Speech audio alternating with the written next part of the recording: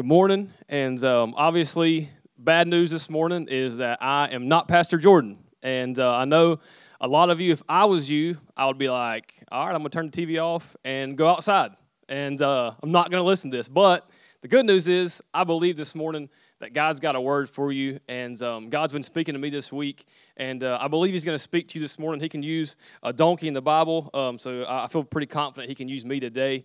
And as we go into the message, I know Caleb just spent time in prayer, but I just want to pray really fast. Helps me get my mind right. And so if you'll pray with me, we'll go into a time of prayer. God, as we come before you, I do thank you, Lord, for this opportunity, God, this privilege you have given me this morning, God. And I thank you, Lord, for the opportunity we have to hear your word today, God, for you to speak to us. Thank you, God, that you are still alive, you still speak, and you still move. We love you, Lord, and we pray you're glorified through all we do this morning, Lord, in your name. Amen. All right, so a lot of you may not know me. Again, my name is Taylor. I'm the worship pastor here at Pursuit. And a lot of people don't know, when I first was hired on here at the church, I was hired as the youth pastor. I was a student pastor. And it was me and Pastor Jordan on staff, on staff. We got the positions with no pay. It was awesome. We loved it. It was a great thing. And that's what we did. So I was a student pastor and transitioned pretty quick into student and worship. But I started again as students, and we used to meet in this very room. So at that time, we rented this building that we're in today. Obviously, you're not here, but we rented this building, and we had what is now our kids area in this room. This room was a lot smaller then. It held about, 120 people probably, and our students would meet in this very room. So I would stand on this very stage every single week. I would get up here with my guitar, and I would try to lead worship, and I grew up playing guitar a little bit, and I learned like 3 songs that I could play around a campfire to try to get girls, and they're all like George Strait songs, love songs, and that's all I knew. So I would get up, and I would play Here I Am to Worship, like the George Strait version of that song, and I would try my best. I would try to lead worship. There was a lot of weeks, I'm not exaggerating, I would get up, I would start the song by myself. Now, nobody's with me, so I couldn't blame anybody else. My hands and what I was singing were doing 2 different things, so I would just stop the song, like 2 minutes in, I'm like, all right, I'm just going to pray. We're going to sit down. I'm going to start the message. I put my guitar down. I would get up. I would preach for about 4.5 minutes, and then I would do a classic pastor trick of I would realize, hey, I've just preached for 4.5 minutes. Like, I got to do something else. So I did a classic trick of, all right, I feel like some of y'all ain't getting this today, and I would re-preach the whole message again, another 4.5 minutes. So now we're about 10 minutes into the whole entire service. I'd pray for as long as I could think to pray, and the whole entire thing would be about 12 minutes long. And 12 minutes of misery. And I'd be so embarrassed. I'd walk off the stage. I'd go home and cry on my pillow. I actually didn't do that, but I wanted to.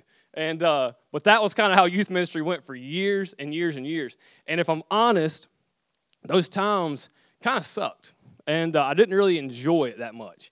And everybody kept telling me that ministry is hard. Ministry is tough. So I just thought, like, this is normal. This is what ministry is, right? And I just thought that was how everybody else, all of these other youth pastors were all like, well, it's just hard sometimes, all this stuff. I'm like, well, this may be just what it is. And until recently, that I feel like I'm in a healthy place in ministry, I didn't realize how much that kind of did suck, right? And I tried to hide it, tried to act like everything was good. Pastor Jordan was on it pretty quick, and he's like, hey, you're going to drown here. You need to change something. You need to go into just worship ministry. So I did. But I look back over those times, and I don't have a lot of great memories, but I'm thankful for them. And this week, God has put those times back in my mind. And I've been thinking about that a lot, about standing on this very stage and preaching to about 12 kids, and all of them were saved. Nobody ever got saved because they were already all saved. They already knew the Bible better than I did. I wasn't teaching them anything. I wasn't really adding any value to their life. One of them would like fake cry about once a month to act like God did something in their life because they loved me and they were supportive of me, and that was about the end of it. And it was tough. But as I look back over that, I started thinking, and God put it in my heart this week as I was thinking about this morning. And obviously, we're all spread out.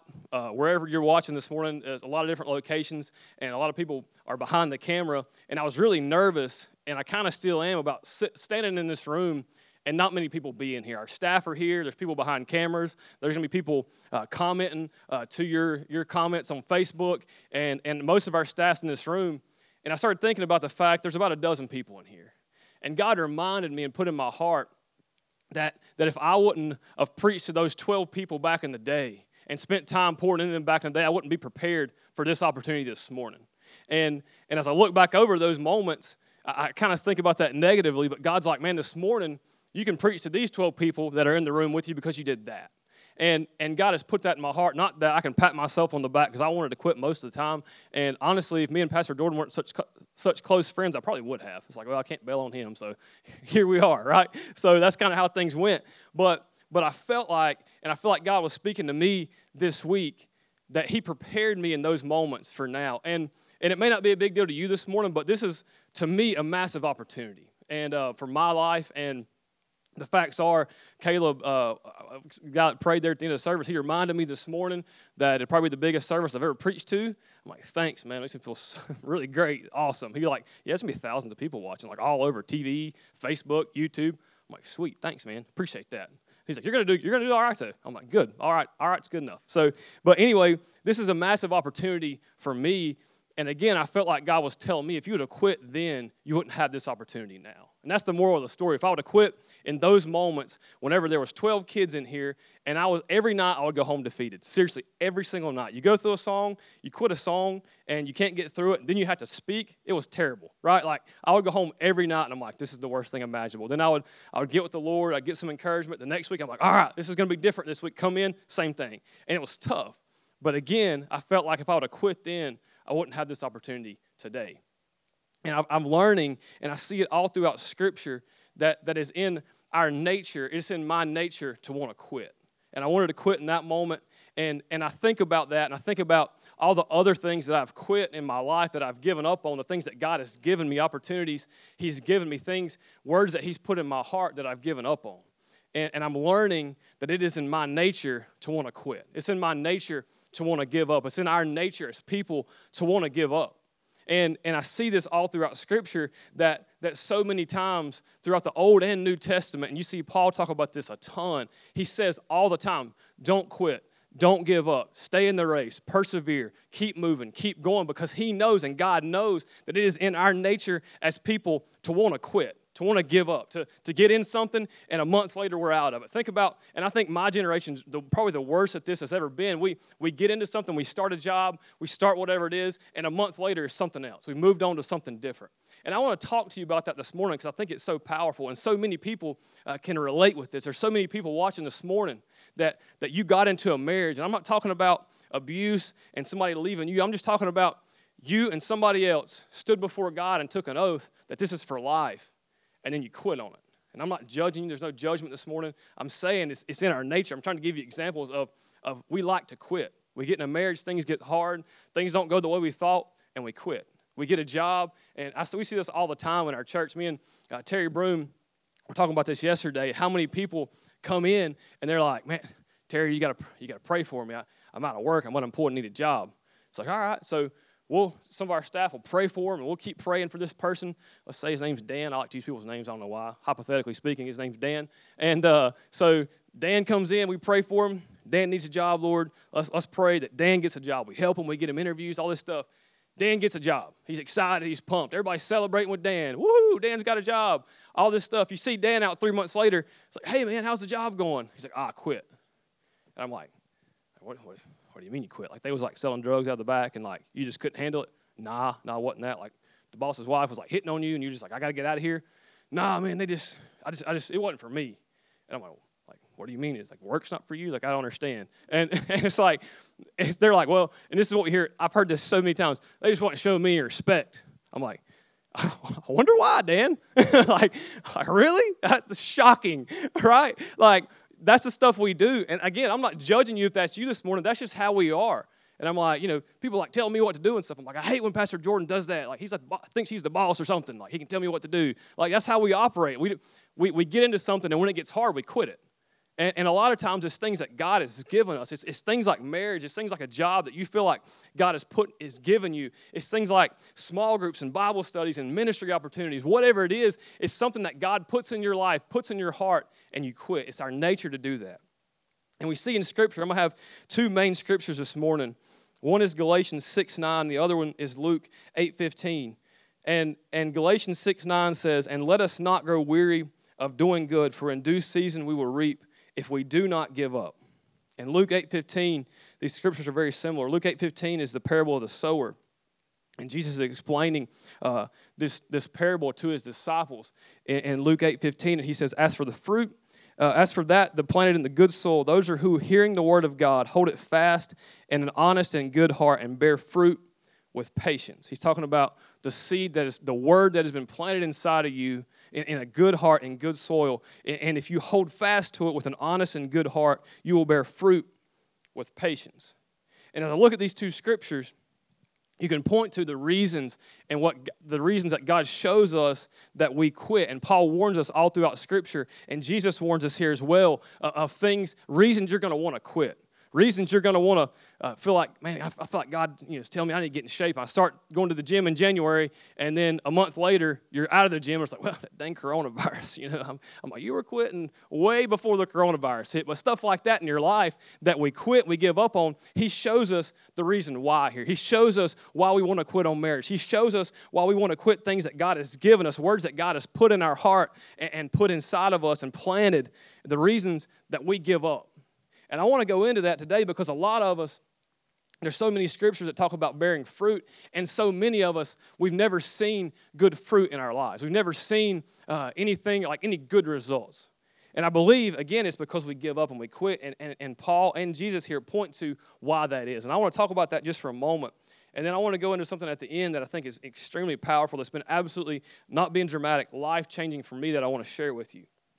And as we dig into this scripture in Galatians 6:9, he says, and let us not grow weary of doing good, for in due season we will reap if we do not give up.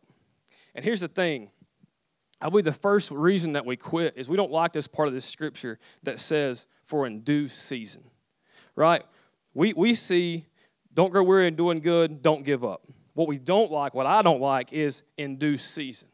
Because I want to see immediate fruit in my life. I want to see something right this instant. I want to make a life change, and I want to see the fruit now. I mentioned the gym a second ago. I want to go run one time, which I don't, but if I did, I want to go run one time, and I want to see a six-pack. I want to lift weights one time, and I want to be John Doggett, who's our student pastor. I want to look like that, right? That's just how we are. I want to invest in my marriage once. I want to be nice to my wife one day, then that night I want her just to throw herself on me, right? Like that's the results I want in life, right? I want it to be immediate, and I want it right now. And that's how all of us are, and that's funny, but that's how we are. And I learned this in a real way when I was younger. I grew up not far from here, and this will explain a lot to a lot of you, the way I talk, the way I act, everything, is I grew up on a farm, right? I was a redneck kid, grew up in overalls, all that stuff, boots, every day. That's just how we grew up. And my grandfather farmed about 400 acres, and I learned so much out there from him.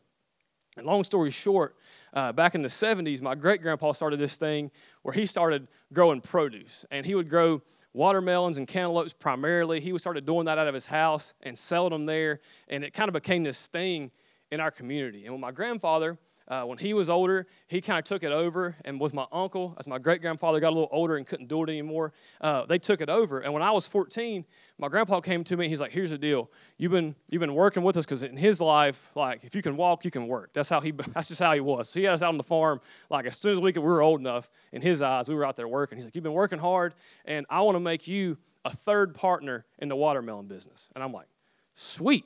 And I'm 14 years old. This is like thousands of dollars we're talking about. I'm like, that is awesome. And he's like, you don't have to put in anything up front. It's my land. It's my seed. It's my knowledge. Me and your uncle will do all that. All you have to do is just be the back, right? You just got to just don't say a word and just work, right? Like, that's your job. I'm like, all right, right on. I can do it. I'll do that. So I remember we planted the seeds. We go out, and my grandpa was old school. He didn't like automated stuff, so we had to push plant 7 acres of watermelons. I'm not kidding. And he was like 75 years old, right there beside me the whole time doing it, so I couldn't complain. But we planted all these watermelons and all these cantaloupes. And I remember going out 2 weeks later, and I'm so excited. I'm like, man, we did all that work 2 weeks ago, and today's the day we get to go out and see what it's going to look like. We're going to be getting all these watermelons. I can already taste them. We go out there, and it's like little tiny plants. And I'm like, well, Grandpa, I've never been a part of this before, but I feel like this is not good. I feel like this is a failure.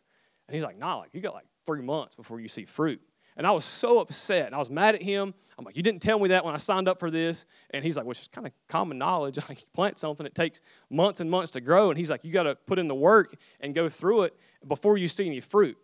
And I learned that. And I think that we need to learn this morning, and we need to get this in our heart, that when you plant something, and so many people right now, you can relate because you're in quarantine and you've brought some plants and you're trying to grow a garden, and you're like me, you go out there and plant it one day and you want to see fruit the next day.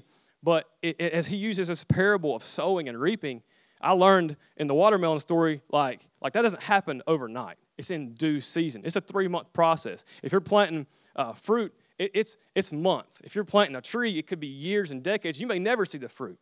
It's in due season. And in our lives, whenever I mentioned marriage a second ago, when we try to invest in our marriages, we don't see that fruit immediately, you're like me, you get upset. And you want to quit, and you want to give up. And you're like, man, I don't. This isn't worth it. I'm not seeing any results. I don't want to do it anymore. So in our marriages, when God says, love your wife like Christ loves the church, we do that a couple of days, and when nothing changes, we quit. When you hear the message like last week, and Terry talks about submission and all this stuff, you do it for a couple of days, and you don't see any results immediately. You don't see it in the first week or the first month. You give up. And so many times we do that. I know with my kids, I've got 2 little boys. One's just turned 1 last month, and one's about 2.5, something like that, give or take. And the 2-year-old, he's in this phase, and he's been there for months, where all he says is no to everything. I could be like, you want a cookie? He loves cookies. And he's kind of a heavy-set kid, and he loves cookies. And I'm like, you want a cookie? He's like, no. And I'm like, but you do want a cookie. Like, you're lying. And he's like, cookie? I'm like, but you just said no. Like, it doesn't make any sense. And we'll be outside playing, and I'm like, Clayton, hey, bud, we got to go inside. Mom's got food ready. And he doesn't just say no either, which makes you maybe want to drop kick him. He's like, no. And like at first, he does it the first couple times, and like, that's kind of funny. Like, that's pretty hilarious. And he'll say, no. And then he does this weird thing that doesn't make any sense. And if anybody's been around him, will see him do this. He'll like, I don't know why, I can't figure it out. He'll be like, no. And then I'll be like, Clayton, don't say no one more time or you're getting a spanking. He'll say, I stuck. And I'm like, you're what? He's like, I'm stuck.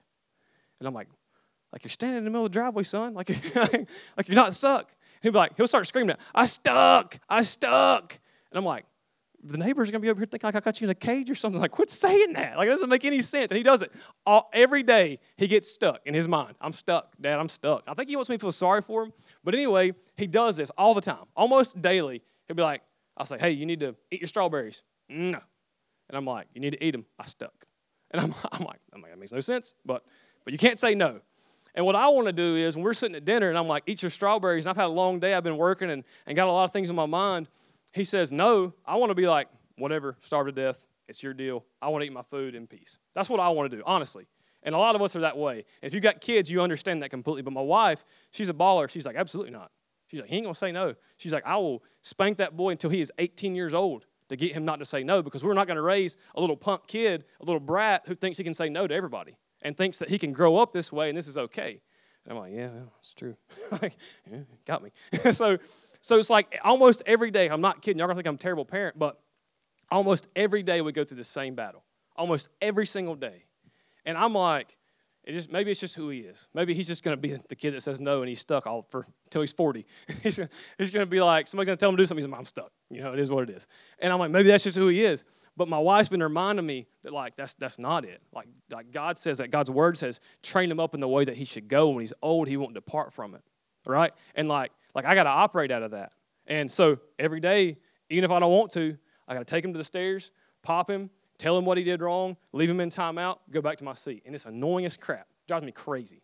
And most days, I don't want to do that. But if I quit on him because I'm not seeing the fruit right now, because I'm having to do it every single week, when he grows up, he's going to suffer from that. I wasn't a good father.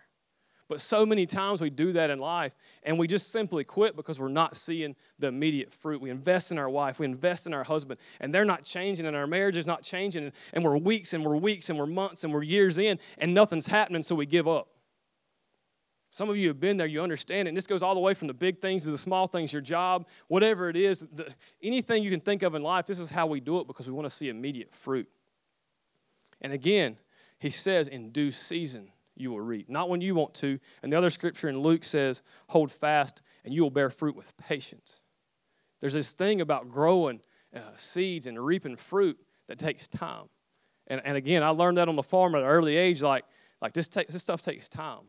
And you got to understand that this morning, that anything you do in life, anything worth doing is going to take time. And you're not going to see your results immediately. And the sad reality is, for some of you, you want to see fruit tomorrow, you may never see fruit. I was reading something that Terry Broom wrote this week, talking about generations to come. You may invest in your children. I may invest in my son Clayton, and I have to be okay knowing that I may never see what I really did in his life. Like I may never see how God used me in his life. It may be in eternity before I see any results of that. That's reality. Because God is the one who controls the harvest, not me. And because I don't see immediate results doesn't mean I quit. And it leads me to my next point. The next reason we quit is he says in Scripture, he says, don't grow weary of doing good, for in due seasons, if we do not give up, we'll see fruit. And he says, hold fast with patience. And another reason that we quit, the next thing is I believe we operate completely out of feeling. Paul is saying here and Jesus is saying in both these scriptures say, you're going to feel like quitting. You're going to feel like getting tired, you're going to get weary, and you're going to want to quit. You're going to want to stop doing whatever it is. But he's saying don't do it. Don't give in to that feeling inside of you. Don't give in to what you feel in your heart. The Bible says that the heart is deceitful above all things. He's saying don't give in to that impulse. Don't give in to what you feel. Because here's the thing. When I come home in the afternoons and I've had a long day, in my mind what a long day is, I probably don't even really know what a long day is. Like people are like working 12, 14 hours, like that's a long day. But when I come home and I feel like I've had a long day and I'm kind of stressed out, what I want to do is I want to go home, walk in the door, kiss my wife, maybe, hug her a little bit, stuff like that, and I hadn't seen her all day, and I want to hug my kids, tell them I love them, and then I want to go sit on the couch, have a snack, and watch TV. That's what I want to do, seriously. That's what I feel like doing pretty much every day, and most of you guys can relate. But what we see is we've got to operate out of truth, and what will change your life is instead of operating out of how you feel, I feel like going to the couch. What if we operated out of Jesus Christ says, the Word of God says that I should love my wife like He loves the church and laid His life down for her. So what if I walked in with that? I don't feel like doing a single thing right now, but what if I said, babe, how can I help you right now? You're getting ready for dinner. What can I do? Typically, that's one of my children. I just don't want to see him for an hour. Like, that's typically how it goes. If you got kids, you know that, especially if you're quarantined. It's like, if I see him for an hour, I might kill him. Like, just take him. Get him out of the kitchen, get him out of the house, maybe get him out of the county for a little while. Like that's reality. And everybody with kids is going to laugh at that because you understand it. But I don't feel like doing that. But Jesus, the Word of God says that I'm to love my wife like Christ loved the church and laid His life down for it. I'm to love my wife that way. That is the standard. That I come home, it doesn't matter. Nobody gives a crap what I feel like doing. I lay my feelings, my desires down for her. And here's the deal this morning. That is what you signed up for, men. That is when you stood before God, you took an oath. You said, this is what I'm going to do. This is who I'm going to be. Because I am marrying this woman. Terry kind of tore into the women last week. It's my turn for the men because this drives me insane. Because we see so many men. You're like, well, that's my wife's job to take care of the kids. So I don't changing diapers, not me. I work all day, and I come home, and I just want to drink a beer and sit on the couch. I want to punch you in the throat, to be real honest. Like, that drives me insane. You signed up to love your wife like Christ loved the church. You stood before God, took an oath, and said, I'm going to protect her. I'm going to love her. I'm going to serve her. I'm going to be there for her. And whether you like that or not, that's what you signed up for. That is what you stood before God and said. And that is our responsibility to not operate out of feeling, but to operate out of that truth. I come home, I love my wife. And I've got about, 1.7% of this. I got a long way to go. But I'm learning it. I'm telling you, it is life-changing. I'm telling you, it'll change your marriage if you just come home and say, man, I don't want to do this. I don't want to change a diaper. I don't want to hold a kid. I can't cook for crap. But she wants me to cut these tomatoes or whatever, and I'm going to try my best to not cut my finger off, but this is what my wife needs me to do today, and I'm going to do that. I'm going to serve her, and I'm going to love her, and I'm going to lay down my desires for her. You operate out of truth in your life. The Bible says that I'm to train my children up in the way they should go, and when they're old, they won't depart from it. And there's a lot of days, like I said earlier, I do not want to do that. I feel like, honestly, locking them in the room sometimes. Like, close the door, let them get it out, and just that be it. But he says you got to train them up. You got to work with them. You got to spend time with them. You got to be a good dad. You got to love them. You got to show them Jesus through every single thing that you do and lead them in that way. That's truth. But I want to operate out of what I feel, and I want to sit on the couch. We got to operate out of truth, and you got to get truth in your life. If you don't know how you're supposed to treat your wife, get in the Word. It'll tell you. Google it. It's Scripture on how to be married, right? Like, it'll come right up. Look in the Word of God. Get truth in your life. Operate out of truth, not feeling. Because so many, I can stay on this all day. This has been so powerful in my life because I do this all the time. I operate out of the way I feel, not the truth of God's Word. We need to operate out of truth. And Scripture says in this Luke 8:15, it says, hold tight to God's Word. Hold tight to the Word He's put inside of you. If God says, hey, I'm calling you to start this nonprofit, I'm calling you to start this business, I'm calling you to do X, Y, and Z, that you hold tight to that. That you hold tight to this book. You hold tight to every single thing that He says, and you don't let go of it no matter what you feel like doing. That's what God's Word says, and that's what we need to do. We need to operate out of truth. And as I'm getting close to closing here, I didn't say I was closing, I said close to closing. The next point going off of this, and this will be quick, as we do this all the time too, is one other reason we quit, is the first two are we don't see immediate results. The second is we operate out of feeling and not the truth of God's Word. And the third is we don't like what the fruit that's being produced is. When we see the fruit, it's not what we expected. When, as I said earlier, as I invest into my wife and I begin to love her like Jesus loves the church, and I try my best to do that, and I see that as the standard, and then my marriage is not what I want, and I'm not seeing the fruit that I thought I would see, and marriage looks different, I give up.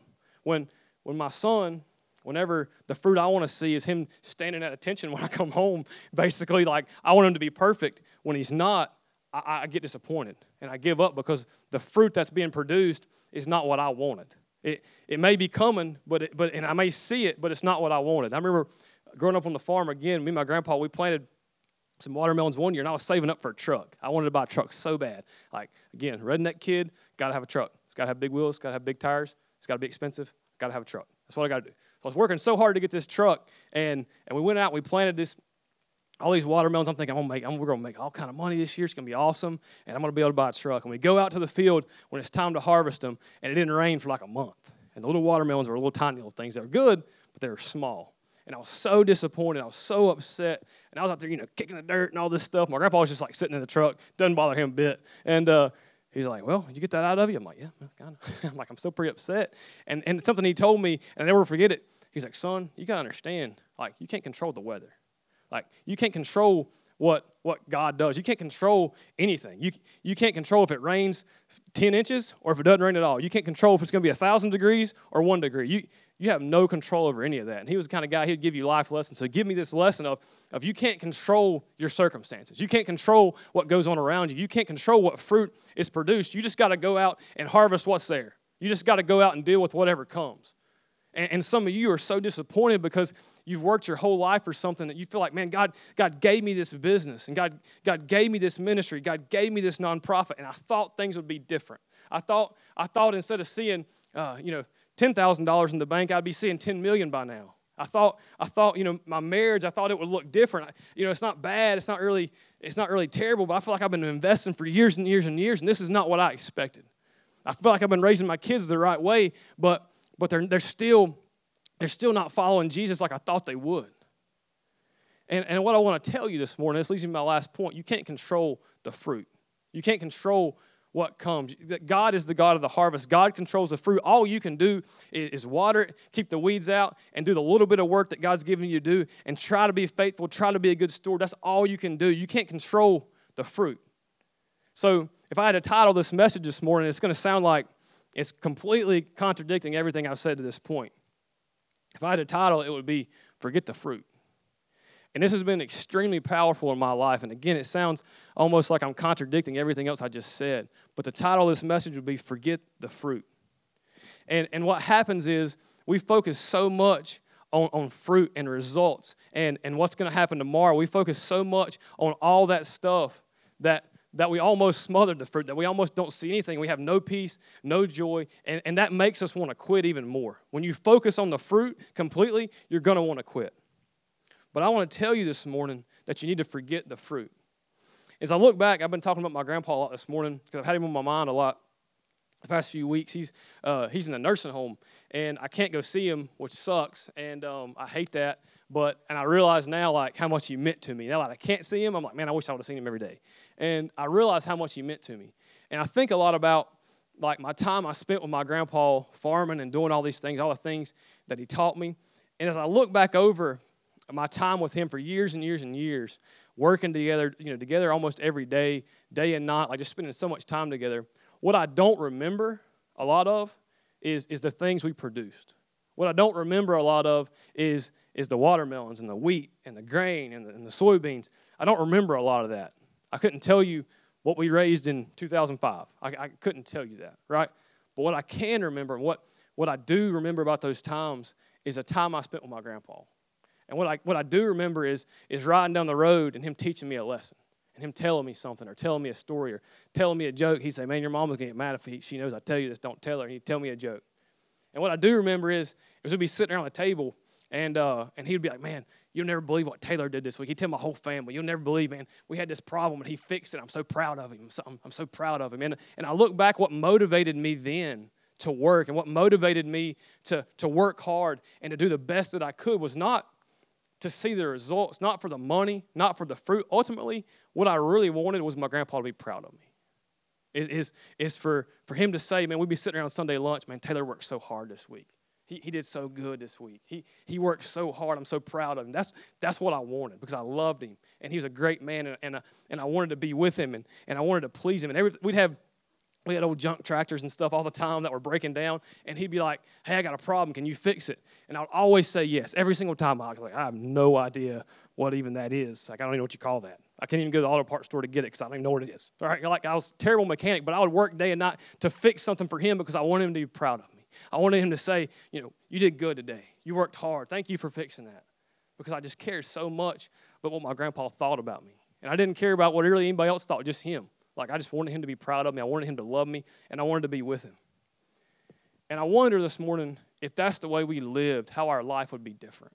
If we said, you know what, I don't really care about what results I get, what fruit is produced. I don't really care what God necessarily does externally for me. I don't really care if he gives me $5 or $5 million in my business. I don't really care if my marriage is what I thought it should be. What I want to do is I want to glorify him. And I want him to be pleased with me. And I want to stand before him one day in heaven. And he says, well done, my good and faithful servant. That's what I want. That's what I desire. I just want to please him. I just want to be with him. I just want to spend time with him. I just want to, as Scripture says, I want to glorify him above all things. I want to love God with my heart, my soul, my mind, and my strength, everything in me. What if we said, I don't really care about the results. I can't control how my kids end up, but I'm going to raise them right for the glory of God because I want to please him. I love him more than even I do them. And I want to raise him. I want to go home every single day. Every single day when I get home, I want to say, son, I'm going to show you what my God is like. I'm going to be an example of him to you, and I'm going to raise you the best that I can because I want to glorify him.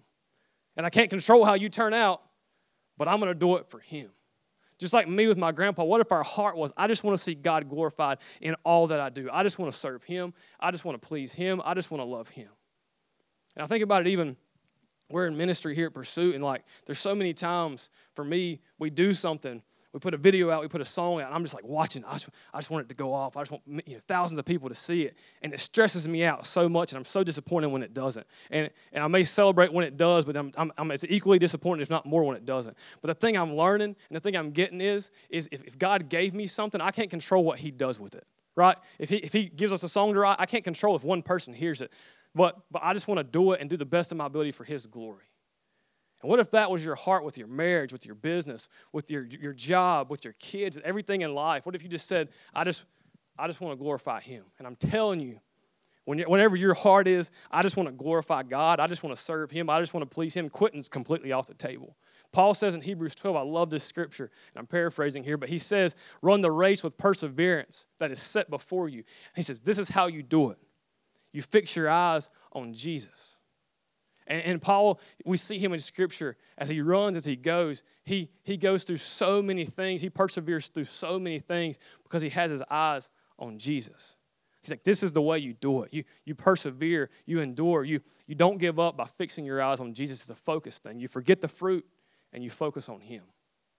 And in Romans 12, he says, lay your life down. In view of all he's done, just lay your life down for him. Serve him. Love him. Seek him. What if that was our heart this morning? So that's what I want to encourage you with, just to fix your eyes on Jesus. Forget the fruit, focus on him. And the weird thing about it is when you begin to do that, that's whenever you begin to see fruit in your life. I believe it's biblical to want to produce good fruit. Scripture says you'll know a tree by its fruit. I believe that's a biblical principle to bear fruit, to be productive, to lead people to Jesus, to be an example. All these things, to make disciples, all that is important. And when you begin to focus on Jesus, you begin to see fruit in your life. If you begin to do that in your business, you begin to see fruit in your life. Again, it may not be what you wanted it to be, but you'll begin to bear fruit in your life when you begin to fix your eyes completely on Jesus and focus on him and forget the fruit. So I want to encourage you with that this morning, and I want to invite you now to pray with me. God, as we come before you, Lord, I do thank you for your word today. God, I thank you just for all you're doing in our church and in our church family. God, I pray, Lord, this morning that you'll, God, just put this word in our heart, God, to forget the fruit, God, forget the results, God, and focus completely on you, fixing our eyes on Jesus, fixing our eyes on you today, Lord, loving you, serving you, glorifying you with all that we are in us. I pray you're glorified through every single thing that we do, Lord, in your name. Amen.